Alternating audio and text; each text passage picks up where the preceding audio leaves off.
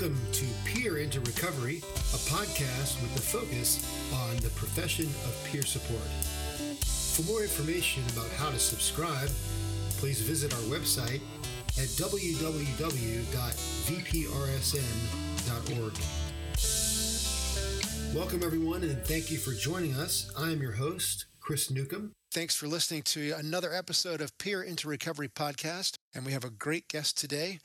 We have Sharika Lampkin-Briscoe, who is coming to us from Optum Health and is going to tell us about Seeking Safety, a class that she leads there that is beneficial to peers in their work to recover and to achieve maximum health and wellness in their life. So let's jump right into it. Sharika, welcome to our podcast. We appreciate you being here. Thank you for having me. You're welcome. We would like to start out with just getting to know you just a little bit. Tell us a little bit about your story of origin, where you came from, and how you got to the journey to here working in peer support professionally. Well, I was born in Alabama, raised in Miami, so I know all about what they would call drugs, rap, rock and roll, and everything else. And so... For those of you that didn't see that, I flashed the heavy metal sign. I grew up in Miami, a lot of childhood trauma, a lot of adversity, a teen mother, and I moved to Virginia. And so my recovery journey started 11 years ago in April of this year. Mental health and substance use. My drug of choice were prescription pills, oxycodone, whatever I could get my hands on. And I mixed it with alcohol because that was the great thing to do at that time. That's what made me okay. And 11 years ago, I met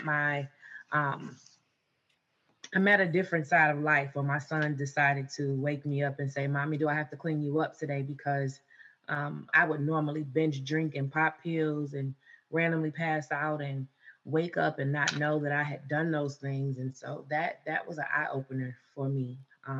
And I chose that day to do something different. And so we all know that that's not easy. But 5 years ago, my wife introduced me to peer support, and I didn't know that that's what this was called. The recovery story of someone who was in active addiction or someone who wanted to find a different way to deal with life's adversities by looking at some of the positive things and making sure that I always carry me with me. So I've been in this field now for 5 years. I've been in mental health for 20 years. So this is just another side to life for me. And this is just my day to day. It's interesting that you bring up that your son had kind of had this aha moment with you. And they say out of the mouth of babes, often truth comes to wreck our categories, to show us things that we may not see. It bears mentioning you grew up in Miami, correct? Correct. And now you live in Chester, Virginia. Okay, so big difference there. Absolutely. No beaches, hurricanes, not too much. That might be a positive. I kind of miss the hurricanes. I grew up a kid that hurricanes for us just meant no lights, strong winds, and we could sit on our porch, in my grandmother's rocking chair and be in the eye of a storm, and it'd be the most calming, exhilarating thing ever. We fell asleep to the wind and the rain. And so, while we had daylight, we did things like ran barefoot, racing up and down the street. We engaged with one another. And so Virginia is a big, big, big difference. I miss home, but I think Virginia is a better space for my children if I could just add some of the avenues from my childhood. Right. Well, it sounds like it was, first of all, very brave as a non-Florida resident. I'm like, no, enjoy the hurricanes. I'm going to stay up here. It sounds like it was simultaneously what could have been a dangerous time was also a time of innocence and being connected to kind of more the elemental things of life. You mentioned falling asleep to the wind, which would make a great song lyric, by the way. Now we can just put our cell phone on. I've tried that. It doesn't have I literally have to open my window and hear the crickets and the birds, because as a child, that was my safe bubble, locking myself in my room and opening the window and listening to the crickets, listening to the dogs bark, listening to the traffic. whatever the element could be, that's what rested my mind and brought my mind back to ease. And so in a lot of sense, that's a part of my recovery journey as well, because it still to this day creates a safe space. Safety really is everything. It's an all or nothing thing. Half safety is still half danger. Hmm. To have that safety as a kid, especially, is absolutely necessary. It sounded like you, in your early formative years, had some real lack of safety going on that made a huge impression upon you as a young person about maybe the way the world works or doesn't work, and then how do you deal with that inner stuff going on as it relates to the outer stuff that's not safe. Right. So for me, I think I always singing was my thing. As a kid, I could make a beat, sing a song, sing a hook to anything. My favorite singer of all time is Fantasia, and she's up there with Whitney Houston for me. And I also like indie, so I like India Arie. Very soulful singers that can take you from one end of the spectrum to the other end of the spectrum, and they do it so gracefully.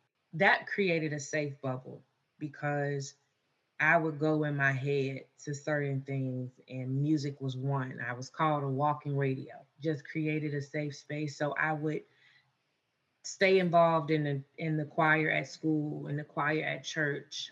I spoke well as a teenager, and so I became a youth minister. And then I questioned the religion too much, kind of like stepped down, because for me, I still have a lot of unanswered questions. But as it relates to my trauma, because to me, it's like, how can at that time it was how can God love me and He allowed this to happen? Huge question.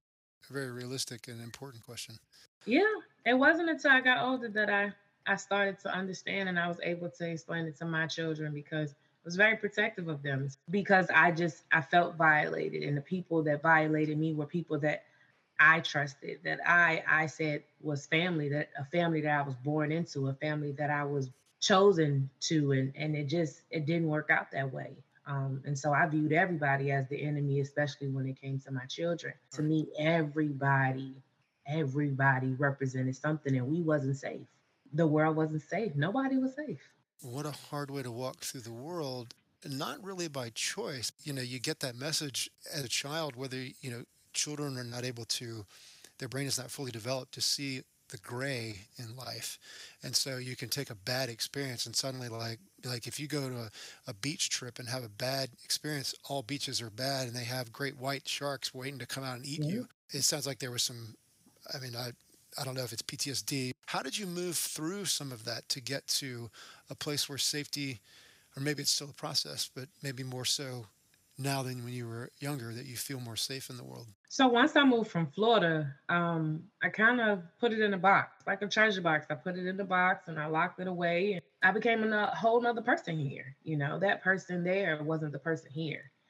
And I began to just be a different person. I was able to zone out and be drunk and party and do all of those things. And nobody knew my trauma, nobody knew my story. And so I would definitely hide it from people, because who wants to deal with someone who doesn't know how to deal with themselves? And I knew nothing about PTSD or any of those things. I knew about bipolar, I knew about schizophrenia, I knew about ADHD, I knew about autism because of being in the mental health realm as direct support and a direct support supervisor. But I didn't know anything about all of the other things, PTSD, outside of being in the military. And I've never been in the military. Meeting my wife now 5 years ago and her introducing me to peer support in the recovery realm, and just seeing the work that she was doing in Baltimore, with the impact group, her best friend, and just the different avenues, the different elements of recovery, the different pathways, and knowing that my pathway didn't have to be like somebody else. I was doing it on what I thought was my own for 5 years before that, 6 years before that. And then she came along and was like, well, hold on, let me give you some tools to help you continue down this road, so that if you just so happen to stumble, you don't have to fall. You can pick yourself back up. You don't have to stay down there. And Seeking safety was one of those things. It was one of those trainings along with rap and mental health first aid. And um, that was a big part. Just being able to check in and take me with me, knowing that every day, if I made myself responsible for me, nobody else could tell my story. Nobody else could say where I was or what I was doing or what I was thinking. They would have to listen to me. Twice you've said that in our conversation. You said, "Take was it take me with me?" I think so. You said it, Take me with me. and that's I've never heard that before. It's really powerful because when we have the trauma and that kind of stuff, we, for lack of a better word, we kind of splinter. You know, if we have a bad relationship with family, maybe we become reticent to give our emotional reaction that's real or what's really on our mind. But taking you with you, that to me is, speaks of a real synergy of really being okay in your own skin. And I am who I am, and I'm okay with Yeah. that. And if you like it, Yeah. cool. If you don't, go fly a kite. In the world that we live in, people always look for a reason to justify their behaviors. So whether it's, I'm 225 pounds, so someone can come and say, well, you're fat. Okay. I was fat yesterday. I'm going to be fat today, and I might be fat tomorrow. Give me something else. Oh, well, you're dark skinned. Okay. I wasn't born on the paler side of things. So that's a part of taking you with you inside and out. I know that I live with PTSD. Right. I know I live with severe anxiety. I know that I will forever live with the craving of popping a pill or having one too many drinks. I know that if I am presented with some things that my mind ain't quite used to dealing with my past trauma, that could be the result if I do not put into place the tools from my toolbox, the coping skills, the practices. If I don't check in with me, if I don't do some groundings, I can't end up back there. I can't end up where I started. You mentioned that when you met your wife, it was a game changer. What's one thing that she may have said to you that was a game changer that like a light bulb went on? That I don't have to live in the shadows of my addiction. That I don't have to allow my addictions to live for me. And that was a big thing for me because she didn't look at me as, oh, an addict. She looked at me like another human being and said, hey, I have my own story to tell. And so we're walking side by side, and I'm 11 years and she'll be 25 years in October. And so it is a powerful thing to have someone that understands your day to day and understands that every day is not going to be good, but can meet you where you are and say, okay, let's practice some coping. What do we need to move from the toolbox? What we need to add to the toolbox? How do we need to express this journey? And a lot of it is just giving back in the community and being able to sit and talk to someone else, being able to share some of my story with someone else just to encourage them, hey, you're not out here by yourself. You ain't doing this by yourself. This is what recovery looks like. It's not all dolled up. It's not wrapped in a bow. It scars, it's bruises, it's missing teeth and black eyes, it's missing hair, and we're not thrown away. You can't Mm, throw us in the garbage. The right. damaged parts can be healed. The word damaged for a lot of people can be like, oh my gosh, ah. It's not talking about the essence of the being of the person. Just like if I fell and broke my leg, we wouldn't be like, oh, Chris is so damaged. His tibia broke in half. He needs to go to the doctor and get it put back together. And it's going to be Mhm. damaged for a while. But the essence of who I am is not like, oh, he is a complete waste of space because he fell Right. and broke his leg. Everything you were saying is the perfect segue into talking about you work at Optum, managed healthcare company. And how is that different as a peer recovery specialist? Registered and I am a registered supervisor. So I have a master's and a bachelor's in human services with the minor in psychology. And so I've worked in every realm, social work. I've worked in the realm of therapy. I've worked at a fast food restaurant. So I have experience on every level. And currently I utilize the life skills that I have in all of this education So I don't walk up to someone and say, "Hi, I'm Sharika. I have a bachelor's and a master." It's, "Hi, I'm Sharika, and I'm a person in long-term recovery." And so working in a managed healthcare, how has that been different for you experientially from the peer perspective to the other places you've worked kind of doing peer stuff?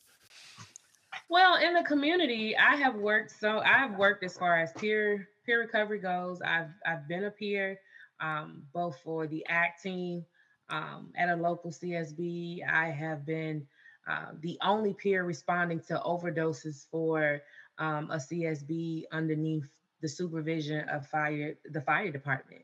I've sat at tables with doctors that say that MAT is the only way, and we've got into heated conversations. So taking what I've learned in the field, I'm able to put it in on the other side of the MCO world and sit at these same tables with the governors and the um, stakeholders and managed care organizations and say, hey, this is what we're missing. This is what the community is missing. This is what we're missing when you're talking about peer support, when you're talking about recovery. You know, um, this is what's needed. And so I am the link between the managed care organization and the community. So I go and do trainings, I do visits, I listen to what the problem is, listen to what's limited, what can be used more, what can we remove. And I take it back and I'm able to represent not only the managed care organization, but I'm able to represent individuals like me, people in long-term recovery, people with mental health diagnoses, people that's dual diagnosed that don't even realize it. Um, just by that, a lot of it's intimidating because a lot of the language is different. So they're speaking this professional jargon, and I'm still saying, "Hey, listen, this is what it is." So just the segue into the communication part is a lot, but I wouldn't trade it because all of this experience is is life changing because you couldn't tell me 10 years ago, 11 years ago that I would be in this space. It's a vital role because there's stereotypes about everything in life, rightly, Right. wrongly, good or bad. Right. Like, oh, managed care company, oh, they're evil. Oh, the peer support people, they don't know anything. Psychiatrists Right. just want to give you a pill. We have all those things, but all of it has value at some sense. And so for what it sounds like is you kind of going in with like the peer flag and like putting it in the middle of the table and going, okay, guys, um, you guys have some value in what you're saying. This is the peer flag. Let me tell you a little bit about it Mm-hmm. and why we hold it high, because there are people in the community that suffer from XYZ PDQ, and the language is different from what an MCO does. Yep. And so let me tell you a little bit about that. Do you feel Yeah. like you get open ears and hearts and minds? When I started, no, because, as you just stated, a lot of people that have acronyms behind their names, whether it's clinician, whether it's doctor, Esquire, a lot of people look at you like, okay, you're just an addict that became clean for the moment. You don't really know what you're talking about. We went to school for this, and we have this education.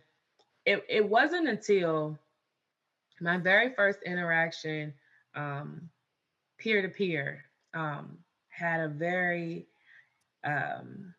he was in the middle of a crisis, and nobody could get him to calm down. I mean, throwing chairs, I mean, everything. I mean, lunging at people, threatening to kill people. Nobody could get him to calm down. Not the doctor, not the clinician, nobody. And I had just come into work, and all I heard was, "We need support up front." So I come up front to the lobby, and you have to examine the situation and you have to make sure that everybody's safe. And I just politely said, can I get everybody to kind of like remove themselves? This is too many people for one person. This person is overstimulated. You got to give this person some space. And so just immediately went into what I knew, which was grounding. Let's focus somewhere. Let's start somewhere because we're not going to be able to talk about the problem if we can't calm down.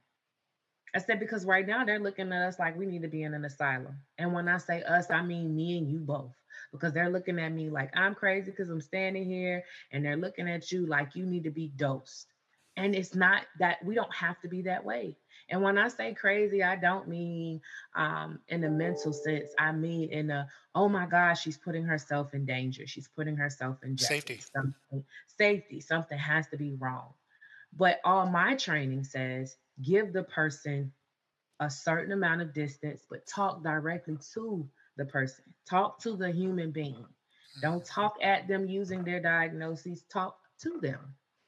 And it took about 45 minutes, but I had the doctor's ear, I had the clinician's ear, I even had the receptionist sitting there taking notes. And after that, the debriefing was, all right, how do we do this? How do we work together?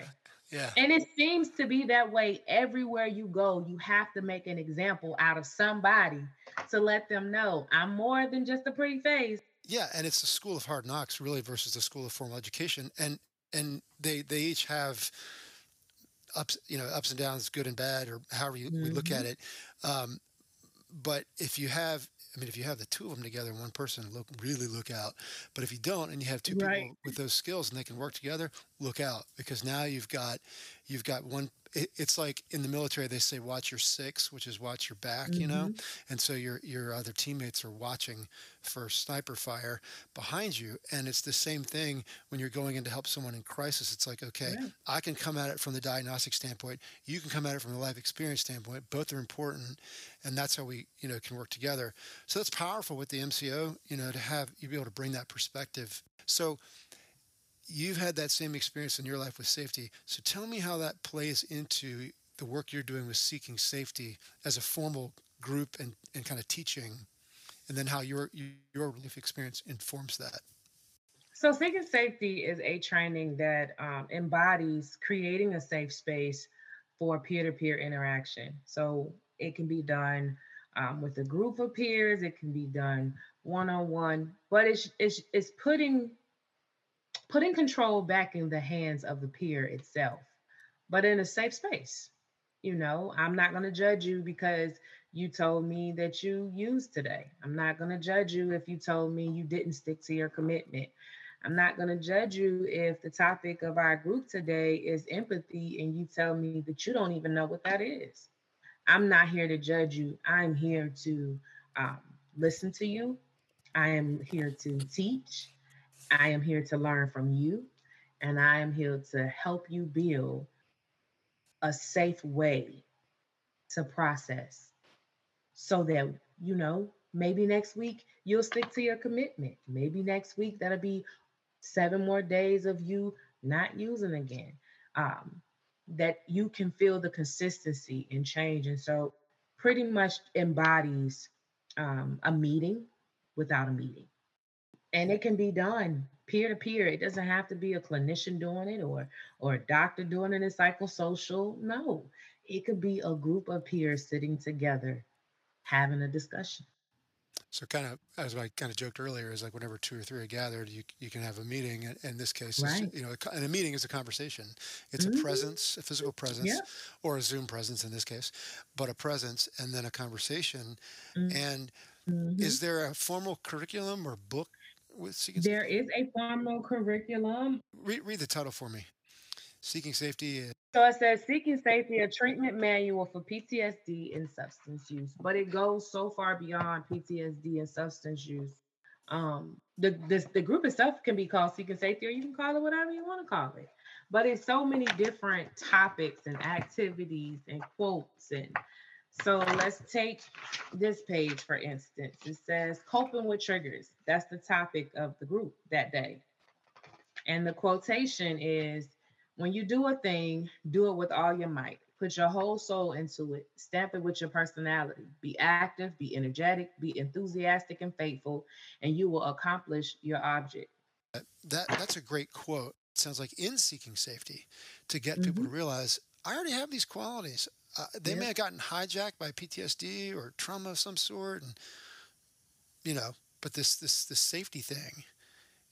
So the thing that ties mental health and substance use on all spectrums together is the safety part.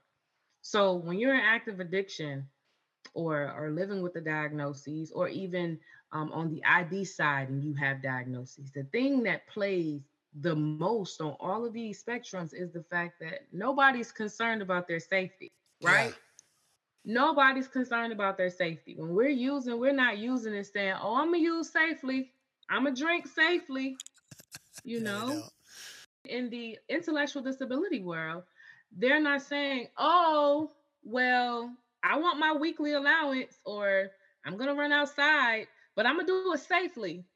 But then when we realize, when we have that moment of clarity, when we have that moment of understanding, and we realize everything we are doing is putting our life in jeopardy, some way, shape, or form. If I create a safe barrier for myself, and I do mean safe barrier, not barriers, not hindrance, but if I create a safe line, then I know that I can get more done behind this safe line, with this safe line wrapped around me, than I would ever be able to get done just out here. So in the recovery realm, your toolbox is like your vest, right? Your safety vest.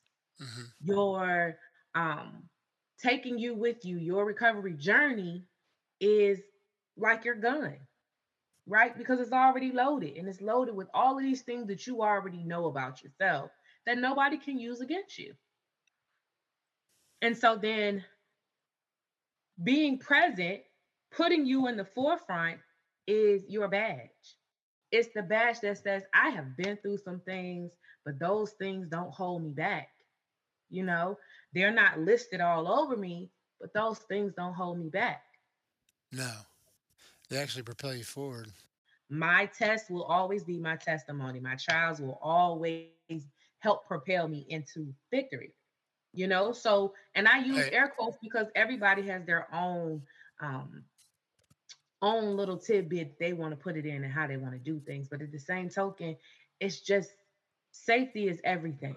And once we create a safe space, once we help peers create a safe space, you'll see a world of difference. And of course, like anything else, like medicine, it's gonna take a while. You know, like treatment, cancer treatment, it's gonna take a while. HIV Mm-hmm. treatment take a while. Detox, it takes a while. When that light starts to go on, then it's like I start getting out the pom poms, like the cheerleader pom poms, like you can do it, be safe, yeah, because you see that enthusiasm, and all of a sudden it's like they are like a horse, to water, or someone coming out of the desert to an oasis. It's like, oh my gosh, this is not all there is. And seeking safety just sounds like such a great oasis for folks in the desert of uncertainty and lack of safety. So let's close with this. There's an artist named Harry Connick Jr. came out with an album in 1994 called She. There's a song on that record called Safety is Just Danger Out of Place. And how important it is, with our discussion today, the emphasis on having internal safety, not to the exclusion of external safety, but that internal safety is so important for mental health recovery and continued health and wellness. So Sharika, thank you so much for being a part of our program today and all the great work you're doing with the Managed Care Organization, and reaching out to the community and being a peer liaison to bring help and hope and healing to folks. Thank you so much. I'd like to thank our listeners for listening to the Peer into Recovery podcast, which is brought to you by the Virginia Peer Recovery Specialist Network and Mental Health America of Virginia. And if you like our show and would like to subscribe to the podcast, please visit our website at www.vprsn.org. And please leave us a brief review on iTunes. In the meantime, please take care of yourselves, everyone. We'll see you soon.